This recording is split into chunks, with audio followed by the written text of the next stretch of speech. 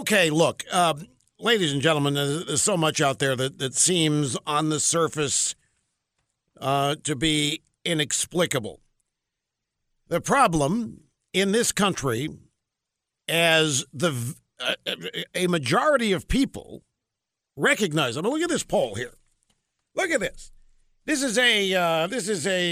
a new poll. It was a Pew poll. I don't know why don't they just put what the poll is early in the. It is a poll from the Pew Research Center. And the bottom line, 81% of the people in this country are dissatisfied. 81% are dissatisfied. Do you think they're dissatisfied with Ted Cruz? Do you think they're dissatisfied with the Tea Party? Do you think they're dissatisfied with the opposition to Barack Obama? The Republican Party obviously thinks so. But that is tantamount insanity. New poll shows more frustration with Washington over the government shutdown and a risk of default. Number of people satisfied with the state of the country plummeting to the lowest level since the 2008 financial crisis. And it's only 14% of Americans say they're satisfied with the way things are going in the country. The survey picked up a strong throw the bums out sentiment. Now, of course, what this poll attempts to convince people of is that everything in Washington was fine and that everybody was happy with Washington until the shutdown. And, everybody, we were just robustly happy. And then the shutdown came, and whoever's responsible for that, why, everybody's really ticked off at them. And that would be Ted Cruz and Mike Lee and the Tea Party. And, of course, the Republican and Democrat establishments are lined up that way, and that's what the polling data is attempting to establish. The fact of the matter is, a majority of people in this country have been dissatisfied for a number of years about the way the country is going. And you know, and I know, that the people in this country who are dissatisfied with the way it's going are not dissatisfied with the Tea Party. They are not dissatisfied with Ted Cruz or Mike Lee. They are the only opposition to what's been going on. I don't think, I was trying to think earlier today, if ever in my life I could remember any political, a major, not a third, but any major political party being so irrelevant. I have never seen it. I have never seen a major political party simply occupy placeholders, as the Republican Party is doing. There hasn't been any opposition, not any serious opposition. There may have been votes against this or that, votes against Obamacare. There may have been votes against the stimulus. But in terms of a policy-oriented, a package of policies, a package of principled beliefs of opposition expressed daily by party leaders against what's happening in this country, there hasn't been. And I know why. And you do too. The Republicans have been hoodwinked. There are two things that have happened. A, they are literally paralyzed because Obama is African American. They're literally paralyzed. Before that happened, the Democrats and the media ran one of the most brilliant political tricks I have ever seen pulled off. That political trick convinced Republicans, and more importantly, their brilliant moderate consultants, that criticizing any Democrat president would anger the independents. Remember that? Because the independents, the God bless them independents, oh my God, folks, the princes and the queens, the princesses of our culture, the moderate independents, the only reasonable people out there, the only open-minded, non-bigoted, non-closed-minded human beings in America.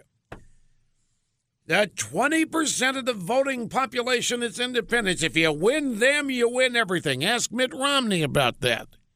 He won big with independents, but his base stayed home. That's why we're here. Anyway. So the Republicans got hooked into this belief that any criticism would send the independents running to the mild-mannered, never critical, Never extreme, never loud, never arguing, never bickering Democrats. So the Republicans agreed to tie one hand behind their back because of Obama's race. They had the other hand tied behind their back by this trick that got them to shut up. You better, and it really doubled down on that, any criticism of Obama, because now you're criticizing the first black president, makes you a racist. So they not going to go there, not going to be critical. Doesn't matter if he's president, doesn't matter if he's transforming this country in ways it was never founded to be, doesn't matter. We can't criticize him because they're going to call us racist. And then you add to it this silly notion that any criticism would send precious independents running to the Democrats. Note that there was no behavior the Democrats could engage in that would send the independents running to Republicans. The Democrats can call Republicans hostage takers. They can accuse them of taking ransom. They can accuse them of being terrorists, and that doesn't bother the independents.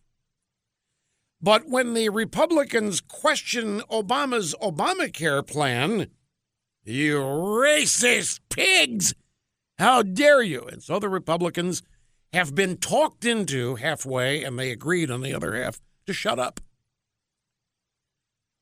And they have bought hook, line, and sinker that what the American people want is kumbaya. Everybody living together in a circle and loving each other and no acrimony, nothing but love everywhere. That's what everybody wants. And if anybody interrupts that, they're going to pay. And so the Republicans have done everything they can to try to make everybody like them, and what they've ended up doing is creating one of the greatest political disasters I've ever seen in my lifetime, simply because they failed to show up.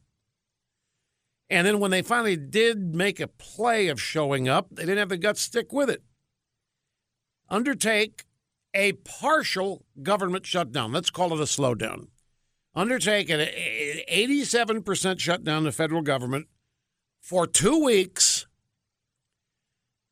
And the end game is that Dingy Harry gets to write the continuing resolution and the debt limit expansion and extension.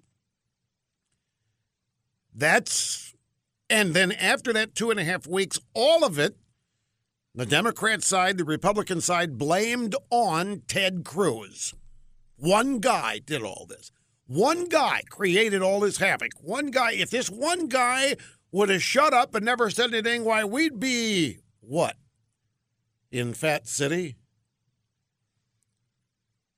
So the Republican establishment, the Democrat establishment, there is a full out now. I want to warn you about this because, folks, we're going to have to hang tough.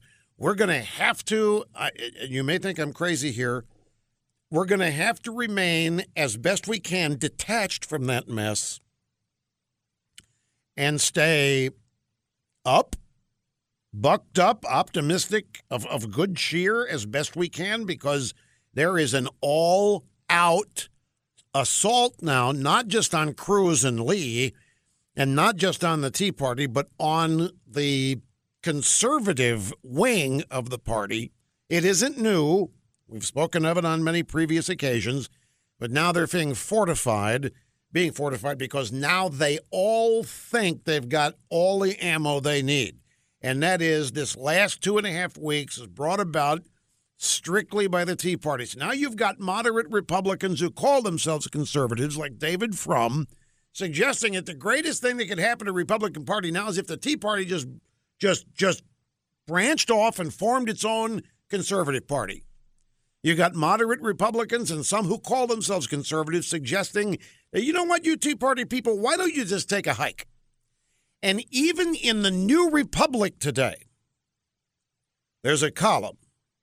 The New Republic, a liberal journal of opinion, telling David Frum that if the Tea Party really does that, you moderate Republicans are forever going to lose. You don't have a prayer of winning if you succeed in driving your base out.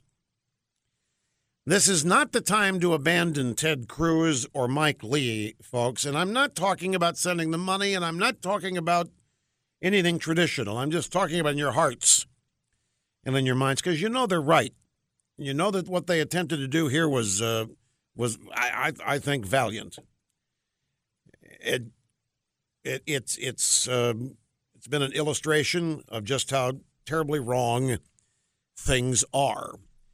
And there are plenty of opportunities for lessons to be learned here. Now, look, I'm not living in a false reality here. I was thinking about this last night, too, while I was pondering if I can ever remember a greater political disaster in my lifetime, if I can ever remember a time when a political party just made a decision not to exist for all intents and purposes. I mean, do you know the Republican Party now can't wait to move on amnesty? Paul Ryan and Eric Cantor, they can't wait. Obama can't wait. After this cave on the shutdown, or whatever you want to call it, the next move at light speed is going to be for amnesty. The Republican Party leading the way. It doesn't make any sense to me. Not in the traditional political sense. Now, if you throw money into it, demands of donors, advice of consultants, it makes total sense. But those are the people that have been securing defeat for this party, and those are the people who have set the table that has resulted in where the party is run. They've been running it. The conservatives have not been running the Republican Party, and nobody can say they have. The conservatives have been trying to, but the conservatives do not run the Republican establishment. I mean, whatever the Republican Party is today is because the wizards of smart that run it are not the conservatives. They're the ones who have authored this. It's their signature on all of this. And they are, like a lot of other children, like other victims, blaming everybody else. And that's where we are. But the opportunity here, I still like it. I finished my thought. I was thinking, yesterday I said, and this is picked up a couple places, and I knew it would be. No, I've not forgotten the Phil Mushnick thing. Don't worry. In fact, there's a new addition to that the Adrian Peterson's. This guy's got more kids than he knows out there. A couple more have just been discovered, but we'll get to that in a moment. I said yesterday on this very program that there are times I feel like we have just lost a war to the communists. I use the term communist generically, but I can remember back, I'm a child at a Cold War, and as a child, the threat that the Soviet Union was going to succeed, that was a daily thing you lived with. And if you were one who was engaged in all that, that was frightening concept. And I almost feel like that's happened here. And then in addition to that, it seems like it happened overnight. I mean, all through the Bush years, I guess the signs were there, but I missed them. I didn't see the utter, total transformation and I will call it deterioration of the pop culture. I knew it was going on. I thought it was more great. It's just with the election of Barack Obama, and then the next day after that, it is like the country that was founded didn't exist at all. And the transformation that Obama talked about wanting to make really had already almost been completed. And yet we had 8 years of Bush, not commenting on the specifics of Bushian policy, neoconservative, all the things, the Iraq War, but it was, how do you go from Bush winning 2 elections to where we are now in the spate of a week is like what it seems to me to have happened. And because of that, this is where I'm not living in a false reality. Because of that, I don't really think that's happened. We are being asked to believe it has. Everybody, oh, yeah, Russia got it. These are changing times. Country is changing. It's passed you by. You're 62, Rush. You may as well be 82. You're not relevant. You don't know anymore. You don't have anything in common with anybody in this country. I mean, people tell me this. You got to get with it, Rush. You're not anywhere near hip. No. And this happened overnight. They want us to believe this.